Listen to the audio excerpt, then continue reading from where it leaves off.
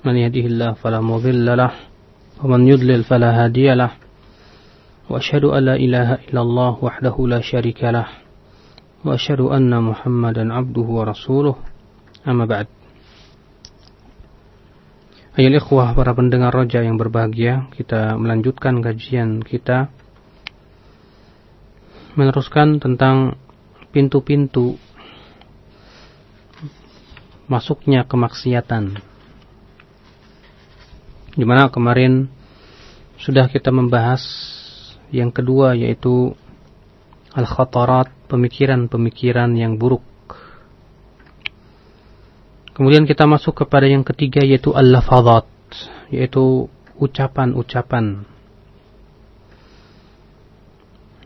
Amma al-lafazat, kata beliau, adapun lafazat, fahifdhuha bi alla yakhruja lafzatan dha'i'ah. Menjaganya adalah dengan cara apa?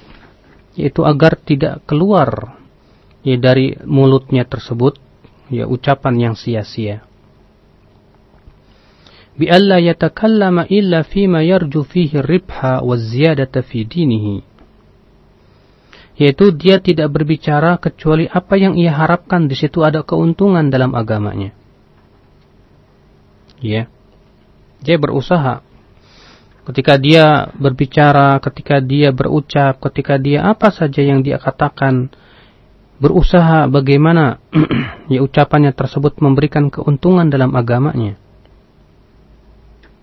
فَإِذَا أَرَادَ أَنْ يَتَكَلَّمْ بِالْكَلِمَةِ نَظَرْ هَلْ فِيهَا رِبْحٌ وَفَائِدَةٌ أَمْ لَا.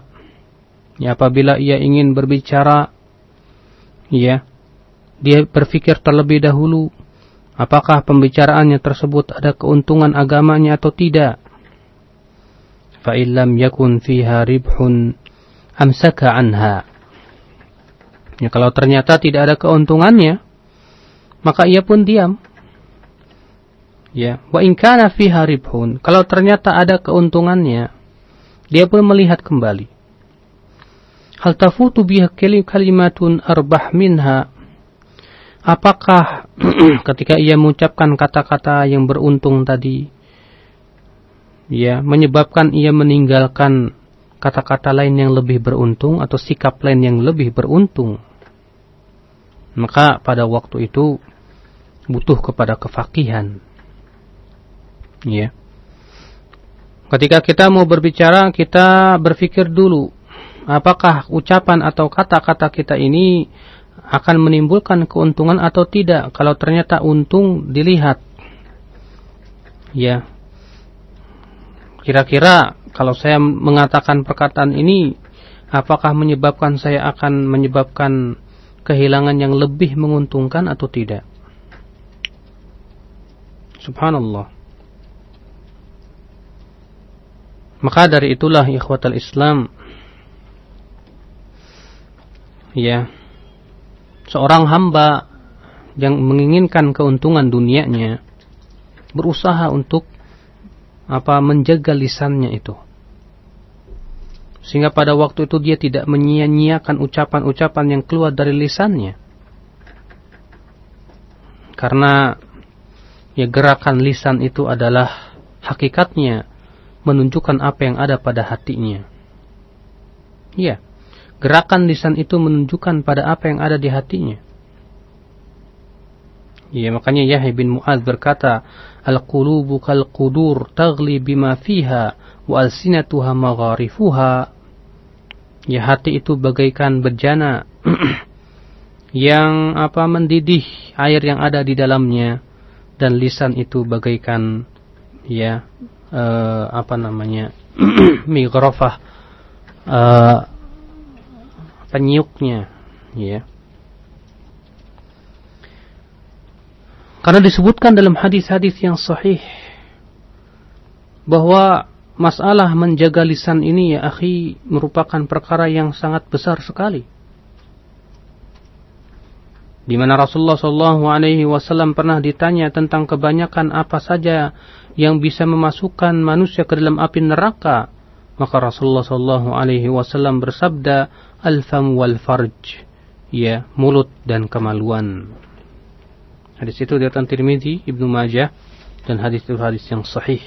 Tirmidzi berkata haditsun sahih. Demikian pula ya akhal Islam. Ya, ketika Nabi sallallahu alaihi wasallam mengabarkan kepada Mu'adz bin Jabal ya tentang tiang agama, tentang puncaknya agama dan kepalanya, beliau pun bersabda, "Ala ukhbiruka bimilaki dzalika kullih?" Maukah aku kabarkan kepadamu tentang kunci semua itu?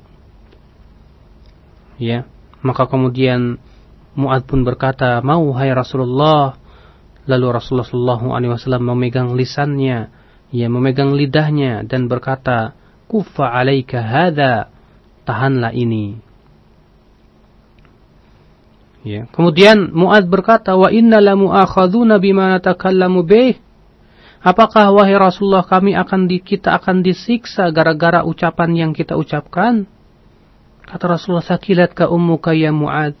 Wahal yakubbun nas wahal yukabbun nasu ala wujuhihim atau ala manakhirihim illa hasaidu wahal yakubbun nas ala wujuhihim ya atau wahal yukibbun nas ala wujuhihim atau ala manakhirihim illa hasaidu alsinatihim." Kata Rasulullah, ya bukankah kebanyakan yang menelungkupkan manusia di atas wajah-wajah mereka nanti pada hari kiamat ya adalah merupakan hasil ucapan dan lidah mereka. Ikhwatul Islam, maka sungguh aneh, kata Ibnu Qayyim, annal insana yahunu alaihi tahaffudhu wal ihtirazu min aklil haram wal zulmi wal zina wal sariqah wa syurbil khamri wa minan nadharil muharram wa ghari dhalik wa yas'ubu alaihi tahaffudhu min harakati lisanih. Sungguh sebuah keanehan dan keajaiban, kata beliau. Seorang manusia, dia Masya Allah mampu untuk apa? Tidak makan yang haram, tidak berbuat zalim, mampu untuk tidak berzina, tidak mencuri, tidak minum arak, tidak melihat yang haram. Tapi ternyata sulit sekali ya menjaga lisannya untuk berbicara hal-hal yang tidak-tidak. Hatta tarar rajula yusharu ilaihi bid-dini waz-zuhdi wal ibadah, kata beliau. Sampai-sampai kamu lihat ya seseorang yang Masya Allah agamanya, yang Masya Allah kuat ya agamanya, kezuhudan dan ibadahnya, ternyata apa? Yatakallam bil kalimat min sakhatillah la yulqi laha balan. Terkadang ia berucap dengan kata-kata dari kemurkaan Allah. Dia menganggap itu apa enteng. Padahal satu kalimat yang enteng itu ternyata membuat dia itu apa? Ditelungkupkan dalam api neraka sejauh antara timur dan barat. Ya. Berapa banyak, kata beliau, orang yang Masya Allah wara'. Dia sangat takut untuk berbuat fahisyah dan kezaliman. Sementara lisannya mudah ya untuk menikam kehormatan-kehormatan manusia dan orang yang baik yang masih hidup maupun yang sudah mati. Tidak peduli apa yang ia ucapkan. Seakan-akan menggibah mereka itu sesuatu yang ringan di lisannya. Allahu Akbar. Makanya ya akhi, Rasulullah SAW pernah mengkisahkan kepada kita dalam hadis yang sahih yang diriwayatkan oleh Muslim dari hadis Jundub bin Abdullah, ia berkata ya, qala rajulun, ini bahwa ada seorang laki-laki berkata, wallahi la yaghfiru li fulan, demi Allah, Allah tidak akan ampuni si fulan. Maka Allah pun berfirman, man dzal ladzi yata'alla alayya anni la aghfiru li fulan? Siapa yang berani bersumpah atas namaku bahwa aku tidak akan ampuni si fulan? Qad ghafartu lahu ahbattu amalak. Sungguh aku telah ampuni si fulan dan membatalkan amalanmu itu. Ya. Lihat. Ya, kisah ini disebutkan dalam hadis lain. Kata Rasulullah, dahulu ada dua orang yang berteman. Yang satu ahli ibadah, soleh orangnya. Yang satu suka ya terkadang jatuh kepada maksiat. Suatu ketika ahli ibadah ini melihat temannya berbuat maksiat, dinasihatinya temannya itu. Ya. Kemudian kedua kalinya ia melihat lagi temannya berbuat maksiat, dinasihatinya temannya itu. Suatu ketika kembali dia melihat temannya berbuat maksiat. Akhirnya marahlah si ahli ibadah ini. Lalu ia pun berucap dengan ucapan, dengan kata-kata yang dianggap itu ya enteng. Dia berkata, wallahi la yaghfirullahu li fulan. Demi Allah, Allah tidak akan ampuni si fulan itu. Ya. Karena dia kesal. Padahal dia tahu Allah itu Maha Pengampun. Tapi dia apa-apa yang terjadi dia berucap demi Allah tidak akan ampuni si fulan. Maka Allah berfirman kepada orang ini, "Man dzalladzi yata'alla 'alayya anni la aghfiru li fulan?" Ya, siapa yang berani bersumpah atas namaku bahwa aku tidak akan ampuni si fulan? Sungguh aku telah mengampuni dosa si fulan dan membatalkan amalanmu hai ahli ibadah. Allahu Akbar, ya akhal Islam. Ya. Maka betapa pentingnya kita menjaga lisan kita ini. Ya kalau ya itulah memang kenyataan kalau banyak ya ikhwah saudara-saudara kita yang mereka itu mampu ya menahan dari pandangan yang tidak-tidak. Mampu menjaga kemaluannya, mampu untuk tidak makan yang haram, tidak berzina, tapi ternyata ia tidak mampu ya untuk menahan lisannya sendiri. Padahal ingatlah bahwasannya ya lisan itu sangat berbahaya sekali. Dalam hadis yang dikeluarkan oleh Bukhari dan Muslim dari hadis Abu Hurairah radhiyallahu anhu bahwa Nabi sallallahu alaihi wasallam bersabda, "Innal 'abda la yatakallamu bil kalimah min ridwanillah la yulqi laha balan yarfa'uhu Allahu biha darajat. Wa innal 'abda la yatakallamu bil kalimati man sakhatillah la yulqi biha balan yahwi biha fi nari jahannam." Wa 'inda Muslim, "Innal 'abda la yatakallam bil kalimati ma yatabayyanu ma fiha yazillu biha fin nari ab'ad ma bainal masyriqi wal maghrib." Seorang hamba berucap dengan kata-kata, dengan kalimat dari keridhaan Allah yang ia menganggapnya itu remeh. Ternyata gara-gara kalimat itu Allah angkat derajat yang tinggi. Dan seorang hamba berucap dengan kata-kata dari kemurkaan Allah yang dianggap remeh.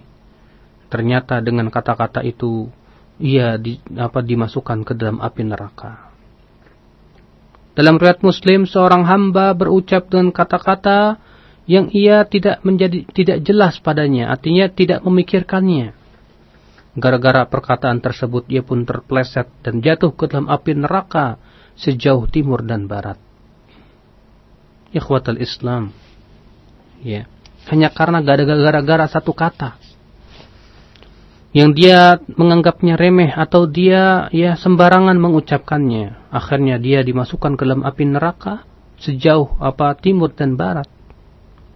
Sungguh merugi ya akhal Islam. Berarti sungguh sangat bahaya ya masalah lisan itu. Ikhwatal Islam.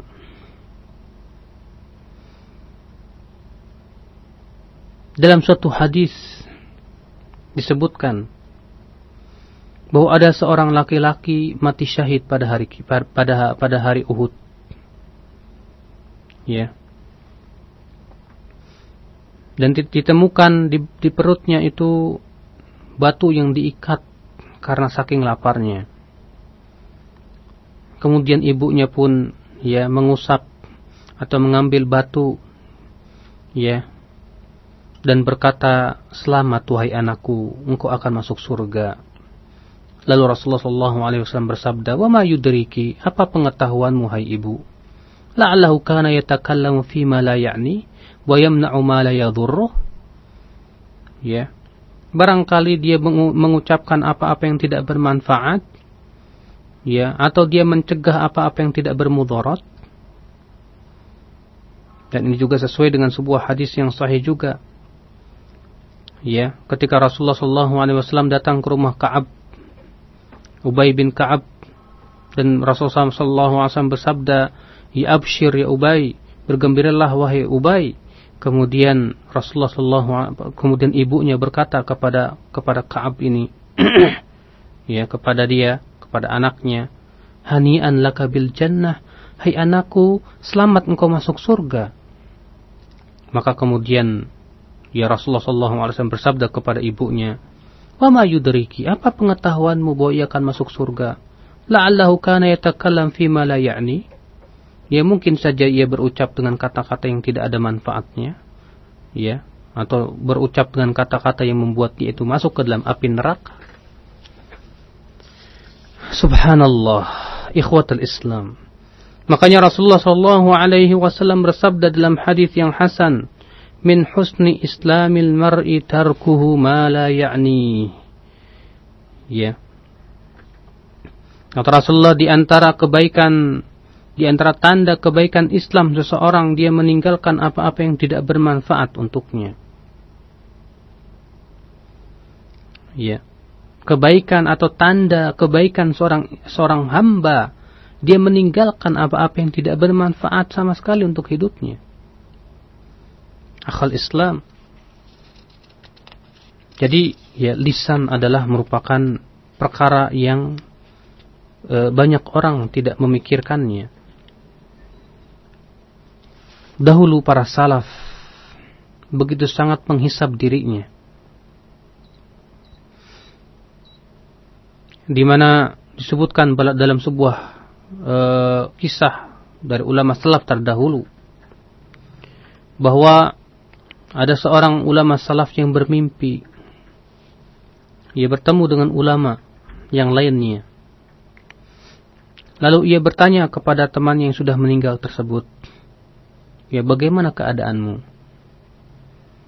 Kemudian ya, temannya itu berkata, aku diberhentikan pada suatu kata yang telah aku ucapkan dahulu waktu di dunia. Yaitu aku pernah berucap, ya, betapa butuhnya manusia kepada hujan.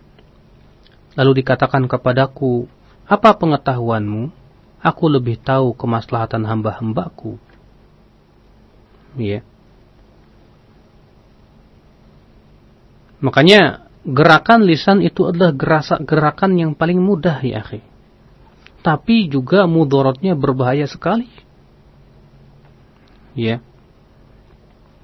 Berkata ba'du salaf, kullu kalam ibni Adam alaihi illa la lahu. Setiap ucapan anak Adam itu adalah bahaya untuknya, kecuali illa ma kana minallah wa ma walah, kecuali yang berasal dari Allah atau yang semisal dengan itu. Di mana Abu Bakar As-Siddiq senantiasa menahan lisannya dan berkata, hada awradanil mawarid, ya, sesungguhnya lisanku ini akan mencemplungkan aku ke dalam api neraka. Karena akhi, ucapan itu adalah tawanan. Apabila ternyata ia keluar dari mulutmu, ya, maka engkaulah yang akan ditawan olehnya. Allah berfirman, ma yalfidhu min qawlin illa ladaihi raqibun atid. Tidaklah ia berucap dengan ucapan-ucapan kecuali di sisinya ada malaikat yang mencatat lagi mengawasi. Ya, sehingga dicatat semua ucapan yang keluar dari lisannya tersebut. Makanya Ibnu Qayyim menyebutkan wa fil lisani afatani azimatan. Ya, pada lisan itu ada dua penyakit yang besar. In khalusa min ihdahuma, kalau ia selamat dari satu penyakit, lam yakhlus minal ukhra, belum tentu ia selamat dari penyakit yang kedua. Apa itu? Afatul kalam wa afatus sukut, yaitu penyakit berbicara dan penyakit diam. Ya. Qad yakunu kullu minhuma a'zam itsman min al-ukhra fi waqtiha. Terkadang setiap dari itu, ya, baik berucap ataupun diam, ternyata lebih besar dosanya daripada yang lainnya pada waktu itu. Orang yang diam dari kebenaran, dia adalah bagaikan setan yang bisu. Dia bermaksiat kepada Allah. Ya, dia tidak takut kepada Allah Subhanahu wa taala. Orang yang berucap dengan kebatilan, dia adalah hakikatnya syaitan yang berbicara, bermaksiat kepada Allah. Ya, adapun orang-orang yang meniti jalan yang lurus, kafu alsinatahum 'anil batil, mereka menahan lisan mereka dari kebatilan. Ya, mereka tahu kapan dia diam, kapan dia berbicara. Makanya ya salah kalau misalnya ada orang ya dalam masalah kebenaran dia diam, tapi masalah kebatilan malah dia ngomong. Ya, ucapan lisan ini berbahaya sekali ya akhal Islam. Maka dari itulah orang yang selamat adalah yang senantiasa menjaga lisannya. Kemudian pintu yang keempat, ia adalah langkah-langkah. Maka tentunya kita berusaha menjaga langkah kita ya akhi, jangan sampai melangkahkan kaki kita kecuali yang ada di situ pahalanya. Ya. Kalau ternyata di situ tidak bernilai pahala, lebih baik dia duduk saja daripada dia berjalan tapi ternyata tidak bernilai pahala. Apalagi itu dia niatnya untuk berbuat dosa kepada Allah Subhanahu wa taala. Ya. Tapi aneh memang banyak ya akhi di zaman sekarang itu saudara-saudara kita kaum muslimin ya kalau melangkah untuk lari pagi Masya Allah enteng. Ya, terkadang berjalan 10 kilo pun tak peduli. Tapi kalau untuk berjalan menuju masjid di pagi hari, ketika azan dikumandangkan terasa berat sekali, padahal pahalanya, nilai pahalanya di sisi Allah besar sekali. Ikhwatul Islam. Nah ini, ya. Yang pertama adalah kata-kata, yang ketiga ini ya. Dan yang keempat adalah langkah. Dua perkara ini diisyaratkan dalam firman Allah dalam surat Al-Furqan ayat 63. Allah berfirman, "Wa ibadur rahmanil ladzina yamshuna 'alal ardi hauna wa idza khatabahumul jahiluna qalu salama." Dan hamba-hamba Allah yang Rahman itu siapa? Yaitu yang berjalan di atas bumi dalam keadaan dia hauna, merendahkan hatinya. Apabila orang-orang jahil mengajak mereka berbicara, mereka pun berkata dengan kata-kata yang selamat. Jadi sini Allah mensifati dengan dua sifat. Ya, siapa ibadur rahman itu? Yaitu yang istiqamah dalam lafadznya dan istiqamah dalam langkah kakinya. Ya, dia berjalan di muka bumi bukan dengan kesombongan. Dia berjalan di muka bumi bukan untuk berbuat maksiat kepada Allah. Dia pun juga ya menjaga lisannya dengan yang lebih selamat. Ketika orang-orang jahil itu mengajak bicara mereka dengan hal-hal yang tidak disukai oleh Allah, mereka membalasnya dengan ucapan-ucapan yang selamat. Maka ikhwatul Islam, itulah merupakan sifat daripada ibadur rahman. Ikhwatul Islam. Kemudian kita ya membahas tentang masalah obat daripada segala macam penyakit yang kronis seperti itu. Penyakit berupa maksiat, zina, ya, demikian pula liwat, demikian pula berbagai macam penyakit-penyakit yang menimpa. Ya, karena memang buku ini ditulis ya karena adanya pertanyaan kepada Ibnu Qayyim tentang orang yang ditimpa penyakit maksiat dan ia tidak mampu untuk meninggalkan maksiat itu. Dia terus-menerus berbuat maksiat. Ya. Akhirnya dia pun bertanya kepada Ibnu Qayyim bagaimana caranya agar dia bisa melepaskan dirinya dari perbuatan maksiat. Kata beliau, فَإِنْ قِيلَ فَهَلْ مَعَ هَذَا كُلِّهِ دَوَاءٌ لِهَذَا الدَّاءِ الْعُضَالِ.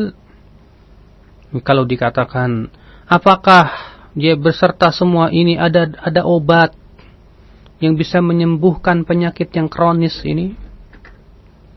Ya. وَهَلْ مِنْ طَرِيقٍ قَاصِدٍ إِلَى التَّوْفِيقِ. Apakah masih ada jalan yang mengantarkan kepada taufik Allah? Maka kemudian beliau berkata, "Wala'alla hadha huwal maqsudu bis-su'alil awwal alladhi waqa'a 'alaihi al-istifta." Ya, mungkin adalah ini maksud daripada pertanyaan yang ya dia mintai fatwanya. Dia menginginkan obat dari penyakit yang sedang menimpanya. Qila na'am, maka dijawab kepada orang ini, ya, ada obatnya. Ya, jawabannya adalah sebuah hadis di mana Rasulullah sallallahu alaihi wasallam bersabda, "Ma anzalallahu min da'in illa ja'al lahu dawaan, alimahu man alimahu wa jahilahu man jahilahu." Tidaklah Allah turunkan penyakit kecuali Allah jadikan untuknya obatnya. Ada yang tahu dan ada yang bodoh. Ya. Wal kalam fi dawa'i da'in da'i ta'alluqil qalbi bil mahabbatil hawaiyah min tariqain. Adapun pembicaraan mengenai obat yang itu adalah merupakan obat penyakit ketergantungan hati kepada cinta yang berupa hawa nafsu. Ya, apa obatnya? Kata beliau, ahaduhuma, yang pertama, hasmu madatihi qabla husuliha, mencegah sebelum terjadi. Ya, mencegah sebelum terjadi. Wathani qal'uha ba'da nuzulihi, yang kedua adalah mencabutnya setelah terjadi. Ya, menghilangkan setelah terjadi. Wa kilahuma yasirun ala man yassarahu Allahu alaihi. Dan dua-duanya ini, kata beliau, sebetulnya mudah, tapi ya buat orang yang Allah berikan kemudahan padanya. Wa muta'adzirun ala ma lam yu'inhu Allah, dan berat buat mereka yang tidak ditolong oleh Allah. Fa inna azimatal umuri biyadai, karena segala macam tali kekang segala macam urusan itu di tangan Allah Subhanahu wa taala. Ya. Nah, sekarang apa jalan yang bisa mencegah terjadinya penyakit tersebut? Kata beliau, yang pertama ada dua perkara. Fa amma tariq al-mani' min husuli hadha ad-dawa fa amran. Ya, dua perkara. Apa itu? Yang pertama, ahaduhuma ghaddul basar, yaitu menahan pandangannya. Sebagaimana yang telah disebutkan. Kemudian di sini beliau membawakan manfaat-manfaat menahan pandangan. Kata beliau, wa fi ghaddil basar iddatu manafi'. Ya. Ada beberapa manfaat dari menahan pandangan. Ahaduha, yang pertama, annahu imtisalun li amrillah alladhi huwa ghayatu sa'adatil 'abdi fi ma'ashihi wa ma'adihi. Falaysa lil 'abdi fi dunyahu wa akhirati anfa' min imtisali awamir rabbih tabaraka wa ta'ala. Yaitu dalam rangka mempraktekkan perintah Allah. Mempraktekkan perintah Allah yang itu merupakan puncak kebahagiaan seorang hamba dalam kehidupannya di dunia dan di akhiratnya. Ya, tidak ada bagi hamba di dunia dan akhiratnya, tidak ada yang lebih bermanfaat dari mempraktekkan perintah Allah Subhanahu wa taala. Tidak ada orang yang bahagia di dunia dan akhirat kecuali dengan mempraktekkan perintah Allah Subhanahu wa taala. Ya. Maka ini manfaat yang pertama, yaitu dalam rangka mempraktekkan perintah Allah. Atsaniyah, yang kedua, annahu yamna'u min wusuli athari sahmil masmum. Bahwa menundukkan pandangan adalah mencegah sampainya panah beracun yang dilemparkan oleh syaitan itu. Karena pandangan itu bagaikan panah daripada panah-panah syaitan. Maka apabila seseorang menundukkan pandangannya, maka Allah akan jaga ia, sehingga akhirnya panah itu pun tidak sampai kepadanya. As-salisah, manfaat yang ketiga akhi dari menundukkan pandangan, annahu yuwarrisul qalba unsan billahi wa jam'ahu alaih. Karena sesungguhnya menundukkan pandangan itu mewariskan ke dalam hati kedekatan kepada Allah. Dia merasa nikmat ketika berzikir kepada Allah. Berbeda dengan orang yang melemparkan pandangannya kepada apa saja yang dimurkai oleh Allah. Karena itu bisa memecah-mecah hati seorang hamba. Itu bisa menjadikan dia jauh dari hamba. Dan tidak ada sesuatu yang paling berbahaya buat hati seorang hamba dari pandangannya yang ia lemparkan kemana saja. Fa innahu yurisul wahsyah bainal 'abdi wa rabbih. Sebab ya, mata yang tidak dijaga itu akan menyebabkan dan menimbulkan kesenjangan antara hamba dengan Rabb-nya, dengan Allah Subhanahu wa taala. Sahih. Ya, orang yang senantiasa menjaga pandangannya itu terasa nikmat ketika berzikir kepada Allah. Tapi orang yang Masya Allah jelalatan sana sini, tidak pernah ia tahan pandangannya itu, ketika ia berzikir kepada Allah terasa ya tidak enak, gersang dan yang lainnya. Ia berat di lisannya, keluh ia untuk berucap. Kemudian manfaat yang keempat kata beliau dari menahan pandangan, annahu yuqawwil qalba wa yufrihuhu. Bahwa ia itu memperkuat hati seorang hamba dan menjadikan dia bahagia. Ya, sebaliknya orang yang matanya jelalatan itu menjadikan hatinya lemah dan menjadikan ia itu bersedih hati. Kemudian ya akhi, manfaat yang kelima, annahu yalbasul qalba nura. Bahwa ya, menundukkan pandangan itu memakaikan kepada hati pakaian cahaya. Sebagaimana ya mata yang jelalatan itu menjadikan hatinya itu memakai pakaian kegelapan. Makanya Ibnu Qayyim mengatakan, makanya ketika Allah menyebutkan tentang perintah untuk ghadul basar, ya, dalam surat An-Nur, kemudian beberapa ayat setelah itu Allah Subhanahu wa taala menyebutkan, Allahu nurus samawati wal ard, mathalu nurihi kamishkatin fiha misbah. Artinya permisalan cahaya yang ada di hati seorang hamba, seorang yang mukmin, ya, yang senantiasa mempraktikkan perintah Allah dan menjauhi larangan-larangannya. Ya, apabila ia telah bercahaya hatinya, ya, akan datanglah utusan-utusan kebaikan kepadanya dari setiap penjuru. Sebagaimana apabila hati seorang hamba telah hitam kelam, akan datang kepadanya ya, utusan-utusan bencana dan keburukan dari setiap tempat. Kemudian ikhwatul Islam, faedah yang keenam, ya, bagi orang yang menahan pandangannya, annahu yurithu firasatan sadiqah yumayyizu biha bainal haqqi wal batil was sadiqi wal kadhib. Ya, bahwa ia mewariskan firasat yang benar. Dengan firasat itu ia bisa membedakan antara kebenaran dan kebatilan. Dengan firasat itu dia bisa membedakan antara kejujuran dan kedustaan. Ya. Berkata seorang yang bernama Syuja' al-Karmani, "Man 'ammara dhahirahu bittiba'is sunnah wa batinahu bidawamil muraqabah wa ghadda basarahu 'anil maharim wa kafa nafsahu 'anil syubuhat waqtadha bil halal lam tukhti lahu firasah wa kana syuja'an la tukhti lahu firasah." Kata beliau, siapa yang memakmurkan lahiriahnya dengan mengikuti sunnah, dan barang siapa yang memakmurkan batinnya dengan senantiasa merasa diawasi oleh Allah, ia pun menundukkan pandangnya dari yang haram, mencegah dirinya dari syubhat, dan ia senantiasa memakan yang halal, maka tidak akan pernah salah firasatnya itu. Ya, karena memang ya akhi, Allah Subhanahu wa ta'ala membalas bagi seorang hamba sesuai dengan jenis amalannya. Siapa yang meninggalkan sesuatu ya karena Allah, pasti Allah akan gantikan dengan yang lebih baik dari itu.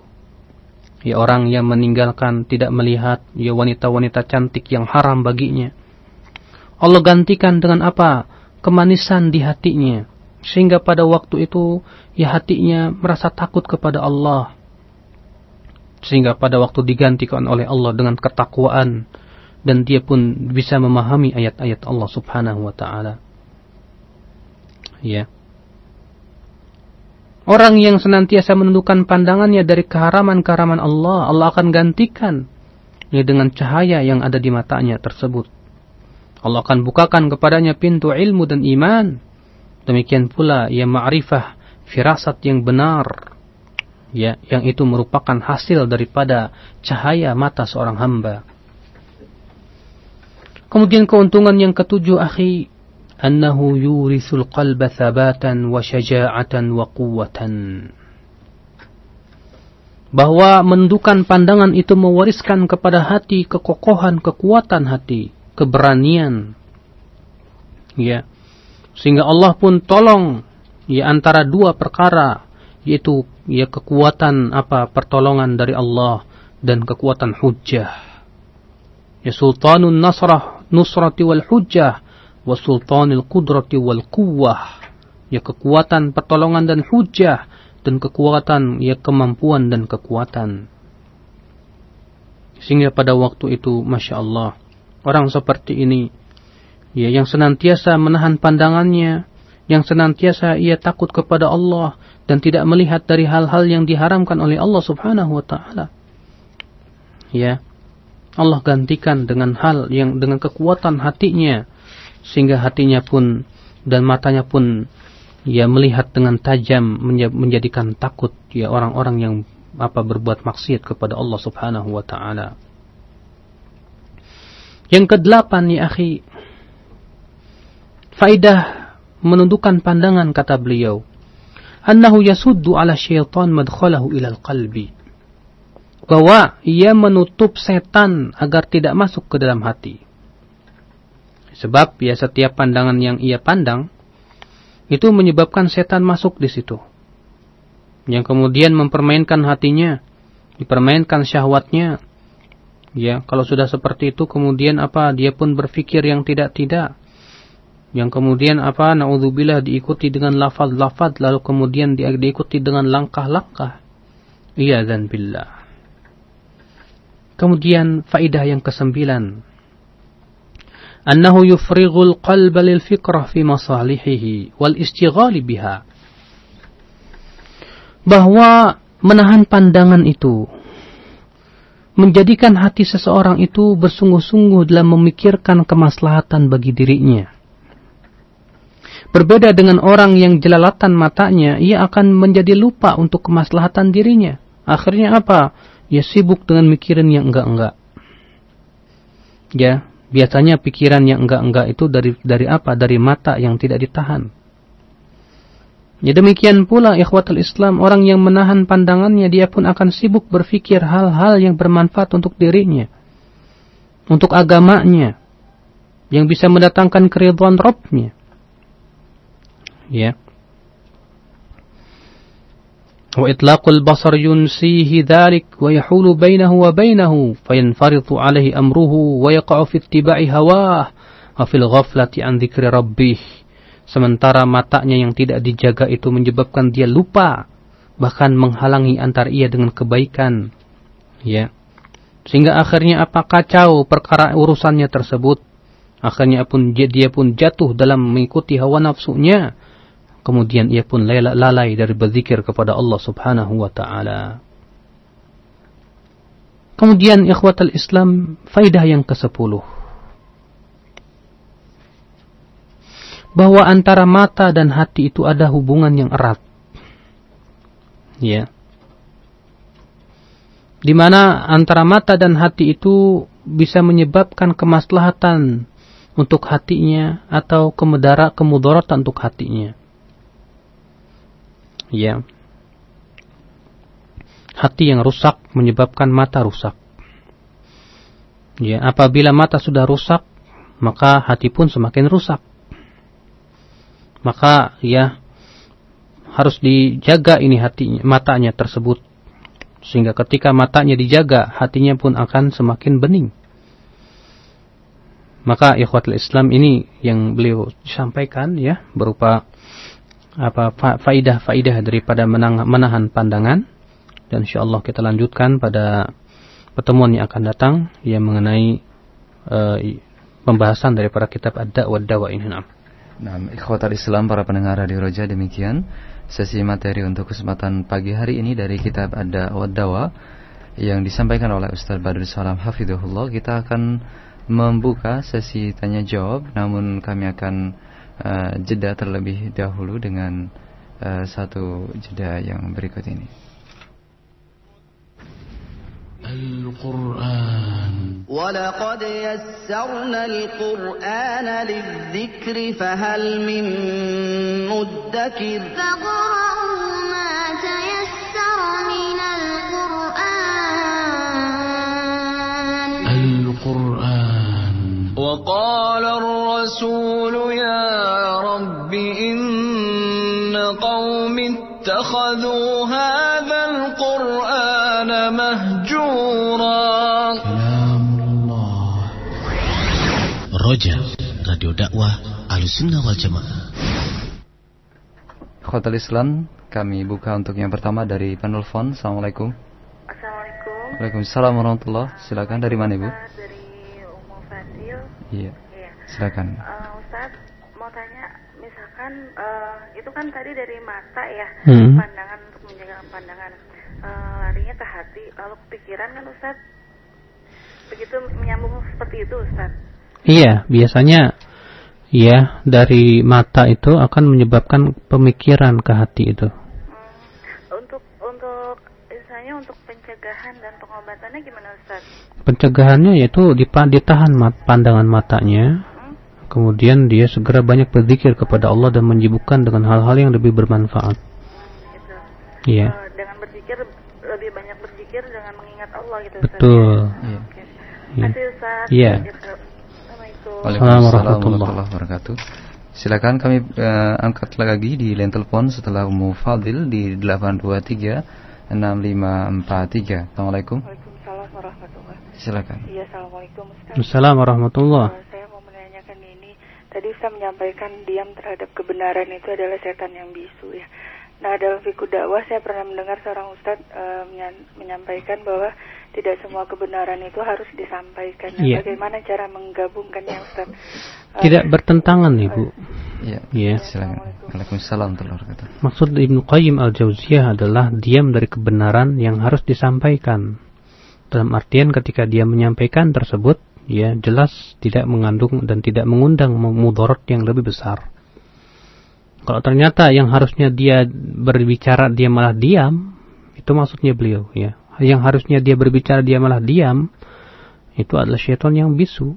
Tapi kalau misalnya ya kebenaran yang dia sampaikan menyebabkan dan menimbulkan atau mengundang mudarat yang lebih besar, maka diamnya tersebut ya jelas itu bermanfaat dan itu ya tidak tercela, bahkan itu menjadi sebuah pujian buat dia. Nah, baik. Dari Abu Saifan di Cilengsi, Ustadz Barakallahu Fik, seperti apakah merealisasikan menjaga pandangan jika kita berhadapan dengan pekerjaan jual beli yang di dalamnya ada wanita? Demikian Ustaz. Tentu ya akhi, menundukkan pandangan atau kita alihkan pandangan ke ya barang-barang yang sedang kita jual. Ya, kita liatin aja misalnya kita menjual apa, ya kita lihat barangnya, kita lihat-lihat ini barangnya, kita perlihatkan bahwa barangnya ini misalnya ya tidak ada aibnya atau gimana ya, jangan mandangin wajah perempuan itu. Ya, ini apa, nawarin barang malah itu pandangin wajahnya, gimana ini? Bukan jualan itu namanya. Iya. Demikian Abu Saifan, semoga bermanfaat. Kita angkat pertanyaan dari pendengar di Lenteng Agung. Ustadz, untuk menahan pandangan bagi anak susah sekali. Apakah ada atau bagaimanakah bacaan atau doa untuk kita agar selalu mengingat bahwasannya yang kita pandang sangatlah terlarang? Demikian, jazakallahu khair. Ya, tentunya untuk seperti itu menghadirkan ya, pertama tentang mudarat yang akan ditimbulkan dari pandangan. Ya, ketika antum menghadirkan ke dalam hati antum kalau ana memandang ini akan menimbulkan berbagai macam mudarat, selain dosa pun akan merusak hati. Ya, maka antum insyaallah diberikan kekuatan dan juga ya mohon kepada Allah sambil terus ya berdoa kepada Allah diberikan kekuatan dan istiqamah. Ini juga memikirkan tentang keuntungan yang antum ya dapatkan dari menahan pandangan itu. Ini seperti itu harusnya antum senantiasa menghadirkan ke dalam hati antum tentang ya mudarat yang ditimbulkan dari ya tidak menahan pandangan tersebut. Ini harus ada mujahadah, ya harus ada usaha yang kuat, mujahadah dan berjihad melawan diri kita. Sebab kalau kita ini lemah, ya syaitan akan semakin kuat dan semakin menguasai kita. Dan tentu ya antum tidak rela kalau ternyata syaitan akan semakin menguasai hati antum. Nah, kita angkat kembali di line telepon. Assalamualaikum. Waalaikumsalam. Silakan, Pak Ustaz. Ya, dari mana Pak? Ya, Tommy dari Cakung, Pak. Silakan, Pak. Mau menanyakan Pak Ustadz bagaimana dengan menahan, kaitannya dengan menahan pandangan, dengan memandang saudari kita muslimah yang menggunakan sudah menutup aurat, apakah kita tetap tidak diperbolehkan memandang wajahnya walaupun ya tidak ada perasaan syahwat di situ? Itu mohon penjelasannya, Ustaz. Tetap tidak, tetap ya, walaupun dia sudah tidak memakai jilbab yang rapi, tetap kita tidak boleh memandangnya. Sebab ayat Al-Quran yang disebutkan wa qul lil mu'minina yaghuddu min absarihim, ya katakan kepada kaum mukminin untuk menentukan pandangan mereka itu di zaman siapa? Di zaman para sahabat, di mana para sahabat menutup aurat-aurat mereka. Ya. Karena setan wanita itu pergi dan datang itu dengan membawa syaitan yang bisa menghiaskan kepada mata kita. Walaupun kita mengklaim kita tidak ada syahwat pada waktu itu, tetap kita jaga dalam rangka menutup segala macam kemungkinan ataupun pintu-pintu yang bisa menjerumuskan ke dalam maksiat. Nah. Demikian Bapak Tommy di Cakung, kita angkat kembali di 8236543. Assalamualaikum. Salam. Iya, silakan Ibu, dari mana?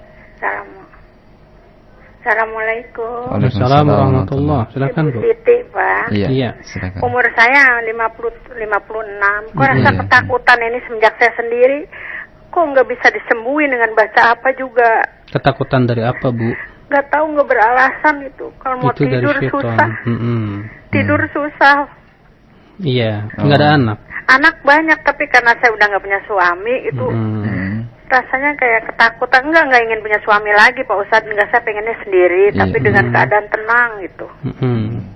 Baik, cukup Ibu ya. Bagaimana saya harus baca? Iya, terima kasih Bu, silakan. Terima kasih Pak Ustadz. Iya. Yang pertama Ibu hendaknya menjaga zikir-zikir kepada Allah. Ya, zikir pagi sorenya, ya zikir ketika mau tidur, bangun tidur, itu selalu dijaga zikir-zikir seperti itu. Ya. Sebab zikir itu bermanfaat sekali ketika untuk menghilangkan dari godaan syaitan yang terkutuk. Ya, ini penting. Kemudian juga yang kedua, banyak-banyak membaca Al-Qur'an dengan terutama surat Al-Baqarah. Ya, kemudian yang ketiga yaitu berusaha untuk berta'awudz, berlindung kepada Allah daripada godaan syaitan yang terkutuk. Karena syaitan itu terus memberikan rasa-rasa yang tidak-tidak terhadap diri kita, rasa takut yang tidak-tidak, ya. Ini semua tidak beralasan. Dan juga Ibu harus mempunyai keyakinan bahwa jin atau para syaitan itu akan terus berusaha untuk menggoda manusia dengan berbagai macam cara, di antaranya dengan rasa takut itu. Ya, sebab kalau kita takut kepada syaitan akan semakin berani kepada kita. Tapi kalau kita berani kepada syaitan akan menjadi ciut. Makanya butuh kepada kekuatan hati dan tawakal kepada Allah, dan terus memohon berdoa kepada Allah Subhanahu wa taala agar dikuatkan hati Ibu. Ya, terutama jangan lupa dengan banyak-banyak salat tahajud. Ya, banyak-banyak disibukkan dengan membaca buku yang bermanfaat. Ya, saya kira mudah-mudahan Allah Subhanahu wa taala memberikan kepada Ibu kekuatan hati dan dihilangkan dari hati Ibu itu rasa takut. Baik. Kita angkat kembali di line telepon. Assalamualaikum. Waalaikumsalam warahmatullahi wabarakatuh. Silakan. Ini Pak Ustadz, Ana alhamdulillah diberi ketepatan pandangannya sama Allah. Tapi ketika Ana sedang mengalami kesulitan itu kan otomatis meminta bantuan orang lain. Nah, ketika itu suka ada pemikiran gitu Pak Ustadz, seuzon gitu sama orang yang bantu Ana itu, apa orang ini ikhlas, terpaksa atau bagaimana, itu suka ada perasaan kayak gitu Pak Ustadz. Ana ini selalu laki-laki maksudnya siapapun sekitar Ana gitu, kalau misalnya Ana ingin minta tolong gitu, Ana ini ada pemikiran suka membebani orang lain gitu, itu pemikirannya itu bagaimana Pak Ustadz, yang seharusnya yang terbaik gitu. Itu aja Pak Ustadz. Assalamualaikum. Waalaikumsalam warahmatullahi wabarakatuh. Ya, pertama ukhtil muslimah, waffaqakillah, bahwa kewajiban kita adalah berbaik sangka kepada setiap seorang muslim. Sebab kita tidak boleh mereka-reka yang ada di dalam hati seorang hamba. Sebagaimana sabda Rasulullah, aku tidak diperintahkan oleh Allah ya untuk mengorek-ngorek hati ya seorang hamba, tidak. Ya apalagi anti sudah bersuudzon kepada saudara anti ya, sesama muslim. Ya, dan Rasulullah SAW bersabda, "Iyyakum wadh-dhann fa inna adh-dhanna akdzabul hadits." Jauhi oleh kalian ya dugaan atau sangkaan-sangkaan, karena itu adalah sedusta-dustanya perkataan. Ya, kewajiban anti adalah berhusnudzon saja dulu kepada orang tersebut, ya. Dan adapun yang ada di dalam hatinya ya kita serahkan semuanya kepada Allah. Hanya Allah yang tahu. Kalau memang ternyata kita butuh bantuan dan kita tidak bisa melaksanakannya secara sendirian, ya tidak mengapa diizinkan oleh syariat. Nah, kita angkat kembali di pesan singkat dari pendengar kita, Ustadz Barakallahu Fik. Lisan yang bagaimanakah yang dapat membuat semua amalan kita terhapus, dan bagaimana hubungannya dengan bahwasanya Allah Ta'ala memaafkan kesalahan hambanya yang lupa, lalai dan tidak tahu? Iya, lisan yang terlalu menggampangkan, iya, dan tidak dijaga. Memang Allah Maha Pemaaf ya akhi, ya. Kalau kita berucap dengan lisan kita dan kemudian terlepas, ya, di luar kontrol kita, kemudian kita istighfar, Allah ampuni dosa kita. Ya Allah maafkan sesuatu yang kita ini ya tidak sengaja, demikian pula sesuatu yang dipaksa ataupun yang lupa, itu dimaafkan oleh Allah Subhanahu wa taala. Ya, kalau misalnya antum mengucapkan karena lupa atau karena tidak terkontrol, dilihat keadaannya. Kalau memang ya tidak terkontrolnya itu keseringan dalam artian karena memang akibat daripada melecehkan, ya bisa jadi Allah Subhanahu wa taala ya murka kepada orang seperti ini. Tapi ya kalau antum berusaha untuk menjaganya, namun suatu ketika ya tidak terkontrol, lepas, ya semoga Allah ampuni dosa antum. Maka kewajiban kita pada waktu itu ya akhi, ya agar ya lisan kita ini diampuni oleh Allah Subhanahu wa taala, yaitu harus banyak-banyak dengan disertai dengan mukaffirahnya. Apa itu yang bisa meleburkan dosa, yaitu berupa istighfar kepada Allah Subhanahu wa taala, dan banyak-banyak yang melakukan amalan-amalan soleh sebagaimana sabda Rasulullah, ya wa atbi'il sayyi'atal hasanata tamhuha, kata Rasulullah. Ikuti perbuatan buruk ya, dengan cara apa? Setelah itu beramal kebaikan. Niscaya amal kebaikan itu akan menghapus amalan keburukan antum. Nah, maka kalau misalnya kita tidak terasa kita lupa ataupun ya lepas ya tanpa kontrol kita mengucapkan hal-hal yang tidak diinginkan atau dimurkai oleh Allah, segera kita istighfar kepada Allah. Segera kita beramal soleh dengan cara berinfak di jalan Allah Subhanahu wa taala. Ya. Nah, kita angkat pertanyaan dari saudara Ihsan di Singapura. Ustadz, bolehkah bagi kita memandang kepada ikhwan atau akhwat yang bukan mahram kita sekedar untuk mengetahui mereka adalah suami atau istri si fulan, demikian?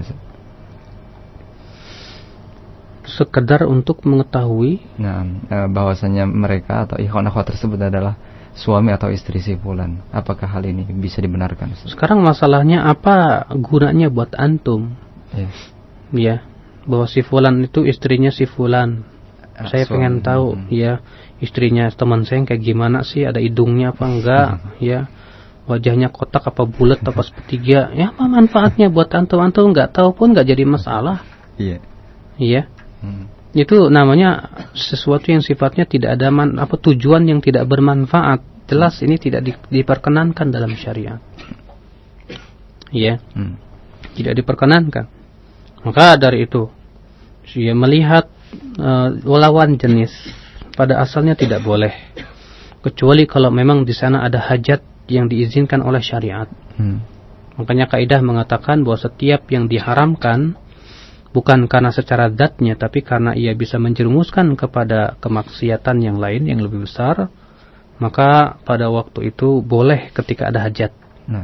Seperti misalnya melihat wanita, ketika ada hajat kita ingin menikahinya, itu jadi boleh. Ya, maka diizinkan seorang laki-laki melihat seorang wanita ketika ia ingin menikahi wanita tersebut. Kita angkat dari Pak Gunawan di Gunung Putri. Ustadz Barakallahu Fik, banyak di antara kita yang sering terjebak di dalam hal membicarakan keburukan orang lain, Ustadz. Bagaimana Ustaz memberikan solusi atau mencegah dari hal ini? Tentu akhi, yang pertama adalah kita mempergunakan pikiran yang kita ini, yang Allah berikan kepada kita ini. Sebab ya di antara ketika kita membahas tentang masalah yaitu pemikiran, Ibnu Qayyim menyebutkan tentang pikiran-pikiran yang bermanfaat. Di antaranya adalah yang kebaikan untuk kita. Ya. Jadi ketika kita berbicara itu kita pikirkan dulu. Ketika kita mau berbicara tentang keburukan seseorang, kalau memang ternyata itu dalam rangka membela agama, dalam artian dia membicarakan keburukan si fulan tersebut karena dia memang ahli bid'ah, dan kita membicarakan kebid'ahannya agar orang-orang selamat dari kebid'ahannya. Ya, dan itu memang menimbulkan manfaat yang besar dan dampak positif, ya. Maka pada waktu itu tidak menjadi masalah. Tapi kalau memang ternyata itu ya jelas menimbulkan dampak negatif, atau antum merasa ragu. Ketika antum ragu apakah ya ketika saya berucap ini akan manfaat atau mudarat, namun ya saya tidak tahu pada waktu itu apakah itu akan menimbulkan manfaat atau mudarat, maka lebih baik diam saja. Nah, baik. Kita angkat untuk yang berikutnya dari Pak Wahyu di Purwakarta. Ustadz Barakallahu Fik, apa yang harus dilakukan pada sarana-sarana yang bisa menimbulkan kemaksiatan Ustadz, yang ternyata sarana tersebut tidak lepas dari diri kita, yang juga dalam hal ini sarana tersebut adalah hal yang mubah saja, namun apabila digunakan atau salah penggunaannya akan menjerumuskan kita ke dalam kemaksiatan. Ya tentunya bertakwa kepada Allah. Ya, seperti komputer itu bisa jadi sarana kemaksiatan. Ya, butuh kepada ketakwaan kepada Allah Subhanahu wa taala, dipupuk rasa takut kepada Allah Subhanahu wa taala. Ya, sehingga pada waktu itu dia betul-betul takut jangan sampai dia jatuh kepada kemaksiatan. Dengan cara apa? Ya, dengan cara banyak-banyak berzikir kepada Allah, membaca tentang apa? Yaitu tentang surga dan neraka, bagaimana dahsyatnya api neraka. Ya, membaca tentang bagaimana ya seramnya siksa kubur dan yang lainnya, sehingga pada waktu itu memupuk ya rasa takut dia kepada Allah Subhanahu wa taala. Nah. Baik, kita angkat kembali di line telepon di 8236543. Assalamualaikum. Assalamualaikum. Ya, Waalaikumsalam warahmatullahi. Dari mana, Pak?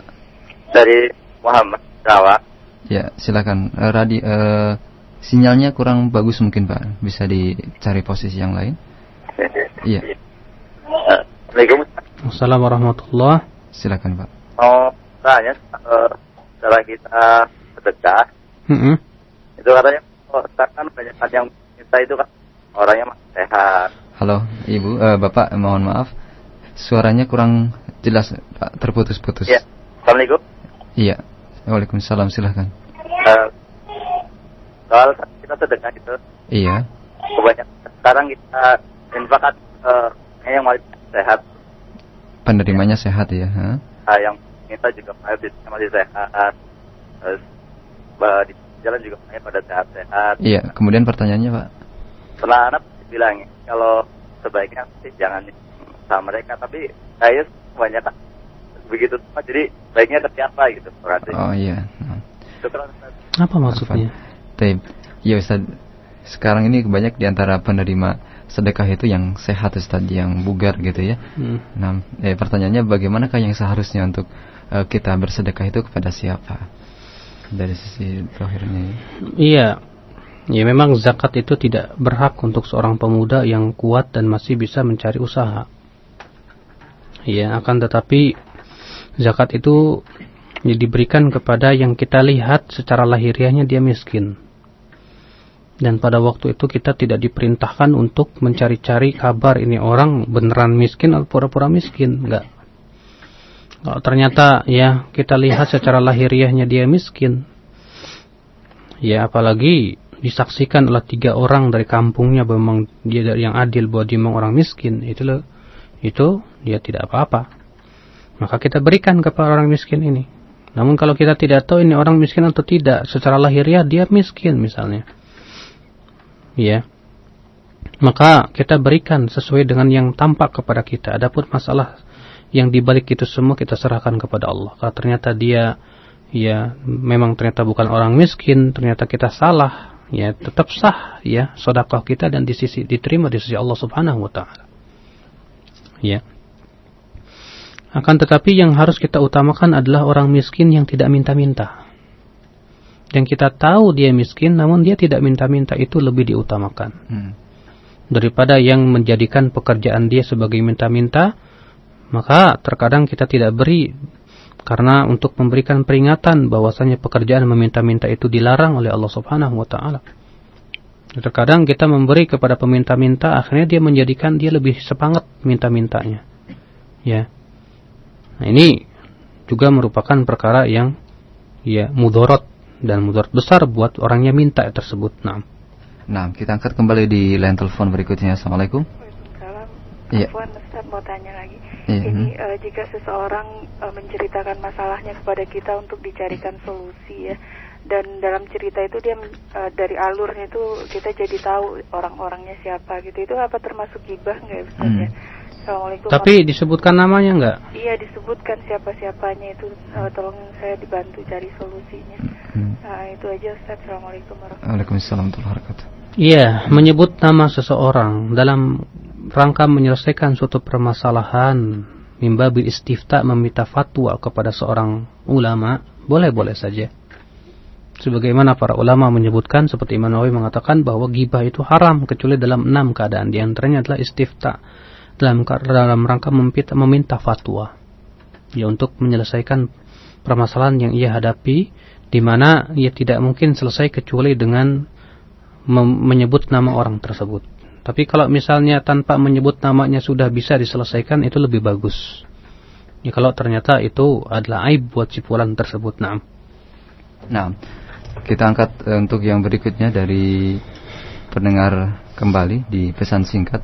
Ustadz, bagaimanakah caranya supaya menumbuhkan keinginan atau semangat untuk terus menundukkan pandangan, Ustadz, dan bagaimana cara supaya kita agar merasa selalu diawasi oleh Allah Ta'ala, demikian? Ya, itu kembali kepada ya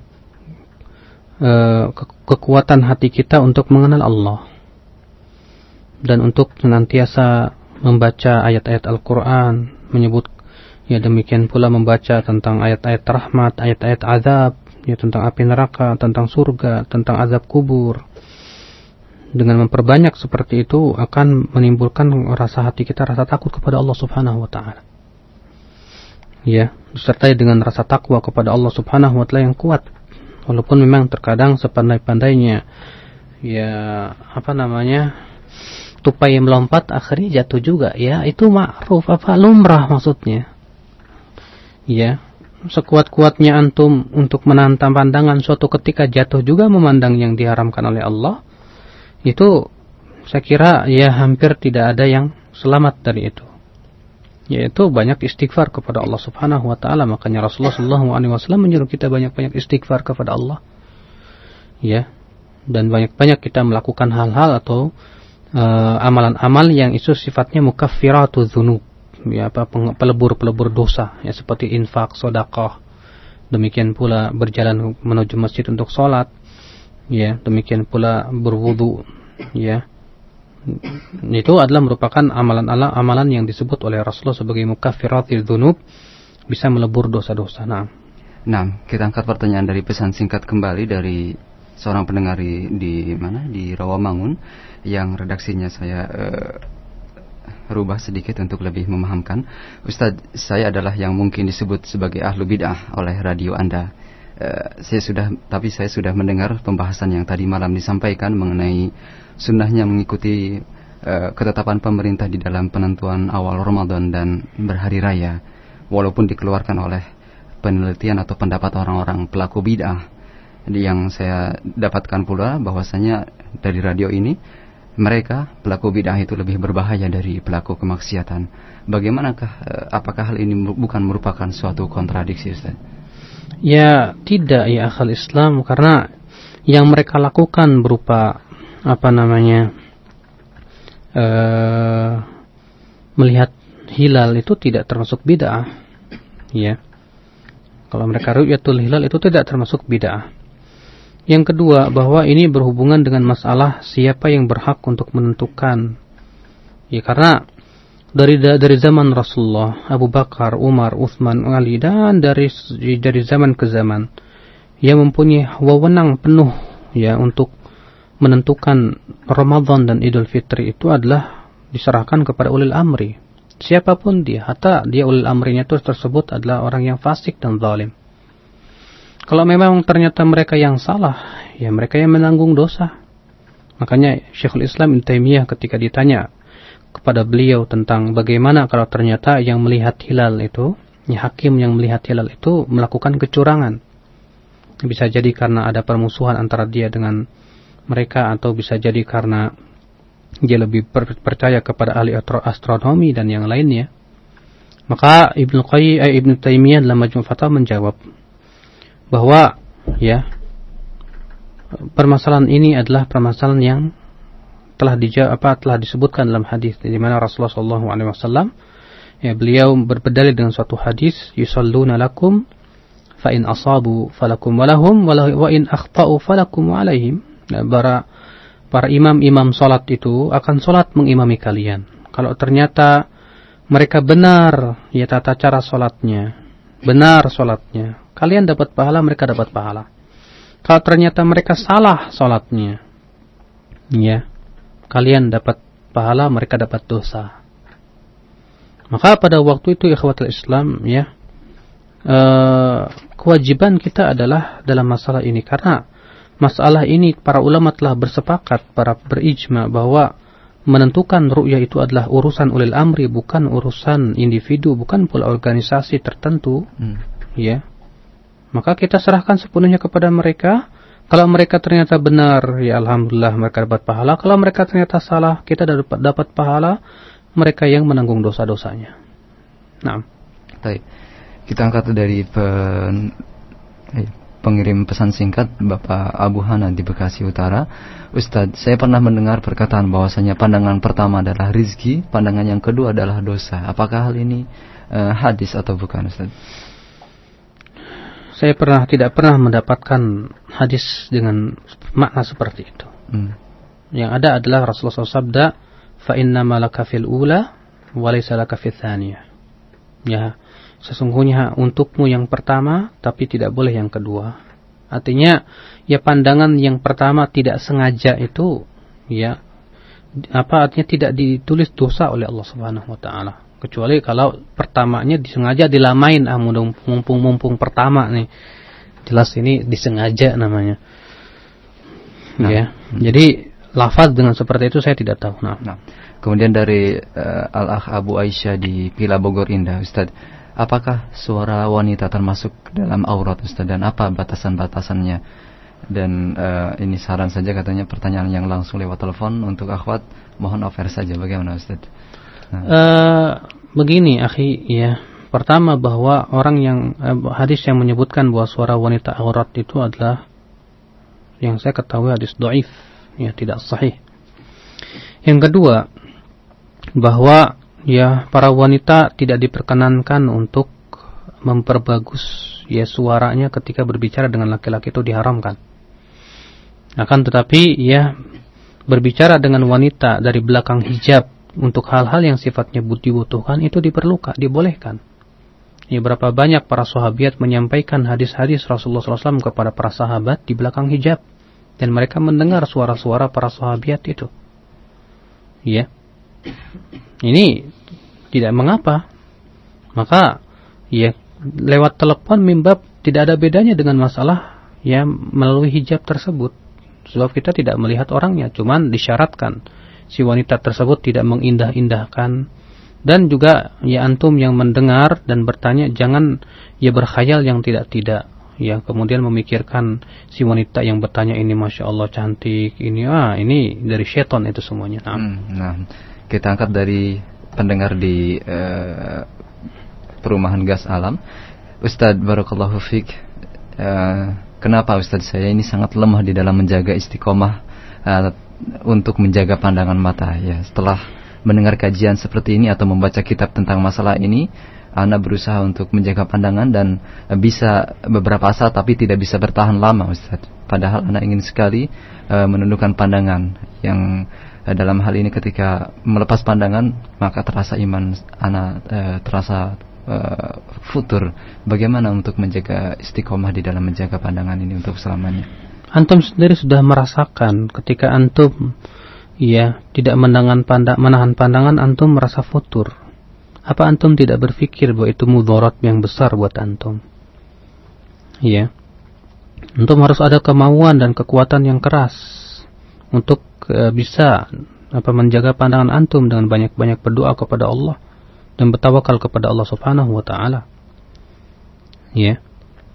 Maka ini butuh memang kepada mujahadah, itu perjuangan melawan hawa nafsu agar kita bisa menentukan pandangan. Jangan sampai kita ini termasuk hadis yang disebutkan dalam hadis yang sahih, kata Rasulullah ada 5 orang dari ahli neraka. Yang pertama ad-dha'if alladzi la zubra lahu. Orang yang lemah, yang tidak punya kekuatan untuk mengekang dirinya dari maksiat kepada Allah Subhanahu wa taala. Kita jangan merasa diri kita lemah, sebab kalau antum terus merasa lemah, kapan antum akan kuat? Antum harus yakin, seyakin-yakinnya bahwa antum bisa. Kalau teman antum bisa, kenapa antum enggak bisa? Maka disinilah tempat perlombaan kita, wa fi dzalika falyatanafasil mutanafisuna. Kita angkat pertanyaan dari pendengar di Bekasi. Ustadz, bagaimanakah hukumnya bagi seorang suami yang tidak memberikan nafkah batin kepada istrinya selama hampir setahun, dan suami tersebut pernah mengatakan tidak cinta lagi kepada istrinya? Bagaimana halnya? Jelas ini zalim. Ini jelas ini zalim, dan wanita si laki-laki ini harus dinasihati. Sebab selama setahun tidak diberikan nafkah batin, subhanallah, ini jelas menghilangkan daripada tujuan adanya pernikahan. Maka itu diserahkan kepada anti. Kalau memang anti sudah tidak tahan dan ingin bercerai, itu adalah alasan yang syar'i. Tapi kalau memang ternyata anti masih tetap ingin dengan dia, anti wajib sabar dan terus memohon kepada Allah, dan berdoa kepada Allah agar diberikan hidayah kepada suami anti. Yang kedua adalah berusaha anti untuk melakukan hal-hal yang disukai oleh suami anti tersebut. Apa maunya dia, selama itu tidak maksiat kepada Allah Subhanahu wa taala. Sebab terkadang dia tidak suka kepada anti bisa jadi karena sikap anti yang tidak disukai oleh suami, atau karena anti tidak pernah dandan cantik di depan dia, atau banyak faktor yang menyebabkan si suami merasa kesal pada anti, dan anti merasa acuh dan tak acuh saja kepada dia. Terkadang ada banyak wanita yang lebih memikirkan hak dirinya daripada memikirkan hak suaminya. Dan ini juga tidak bagus seperti itu. Nah, satu pertanyaan terakhir dari Ummu Naila di Cikarang. Ustadz, ana mempunyai keluarga yang akhir-akhir ini terus ditimpa ujian dan cobaan, Ustadz. Apa nasihat Ustadz agar keluarga tersebut bisa tabah dan tegar di dalam menghadapinya? Yang pertama bahwa Rasulullah SAW bersabda, Inna Allah idza ahabba qauman ibtalahum.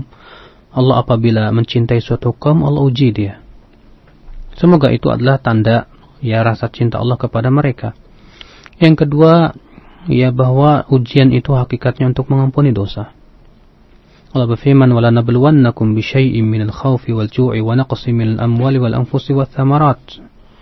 Sungguh kami akan uji kalian. Allah katakan kami akan uji kalian, pasti itu. Yang sedikit dengan rasa takut, rasa lapar, kekurangan harta, jiwa, dan buah-buahan, itu pasti. Dan itu semua dalam rangka apa? Meleburkan dosa-dosa seorang mukmin. Meleburkan dosa-dosa seorang mukmin dan mengangkat derajat mereka yang tinggi di sisi Allah Subhanahu wa taala. Sebagaimana sabda Rasulullah, ma min syauka yashakuha, ma min musibatin tusibul mu'min hatta syauka fama fawqaha illa kafarallahu biha khatayah.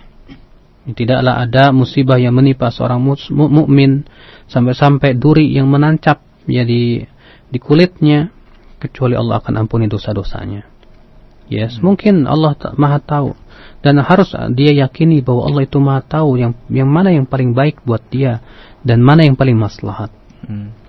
Terkadang gara-gara ujian dan cobaan yang berat itu akhirnya Allah hindarkan dan Allah merdekakan dia dari api neraka. Ya. Dimana kalau Allah berikan kepada dia kesenangan terus menerus akhirnya menyebabkan dia lupa kepada Allah.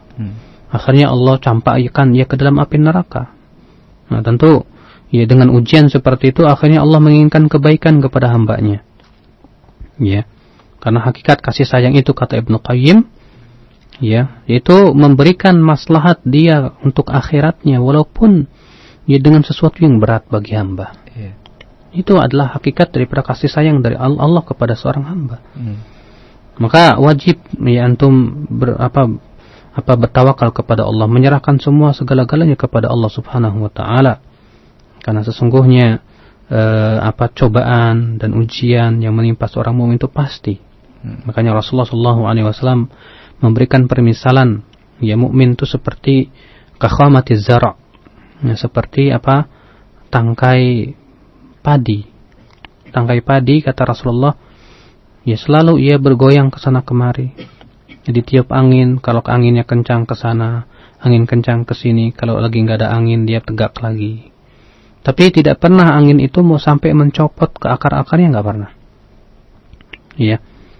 Demikian seorang mukmin. Ya terkadang ada cobaan, musibah gitu kan. Seperti halnya tangkai padi yang ditiup angin kencang sampai dia merunduk. Tapi kemudian angin itu segera berlalu. Ya, dia kembali. Demikian seorang mukmin. Rasulullah SAW memberikan permisalan mukmin itu seperti itu, tangkai padi. Ya, tidak pernah sepi daripada cobaan. Itu mukmin pasti ada. Berbeda dengan orang munafik kata Rasulullah, orang kafir, dia itu seperti pohon yang kokoh batangnya. Ya. Yang batangnya kokoh, namun sekali tumbang, ya tumbang sampai ke akar-akarnya. Nah, ini ya sebuah permisalan yang sangat sempurna sekali. Siapa yang memahami permisalan ini dia akan tenang hidupnya insyaallah. Saya kira cukup. Subhanakallah wa bihamdik, asyhadu an la ilaha illa anta, astaghfiruka wa atubu ilaik. Wassalamualaikum warahmatullahi wabarakatuh.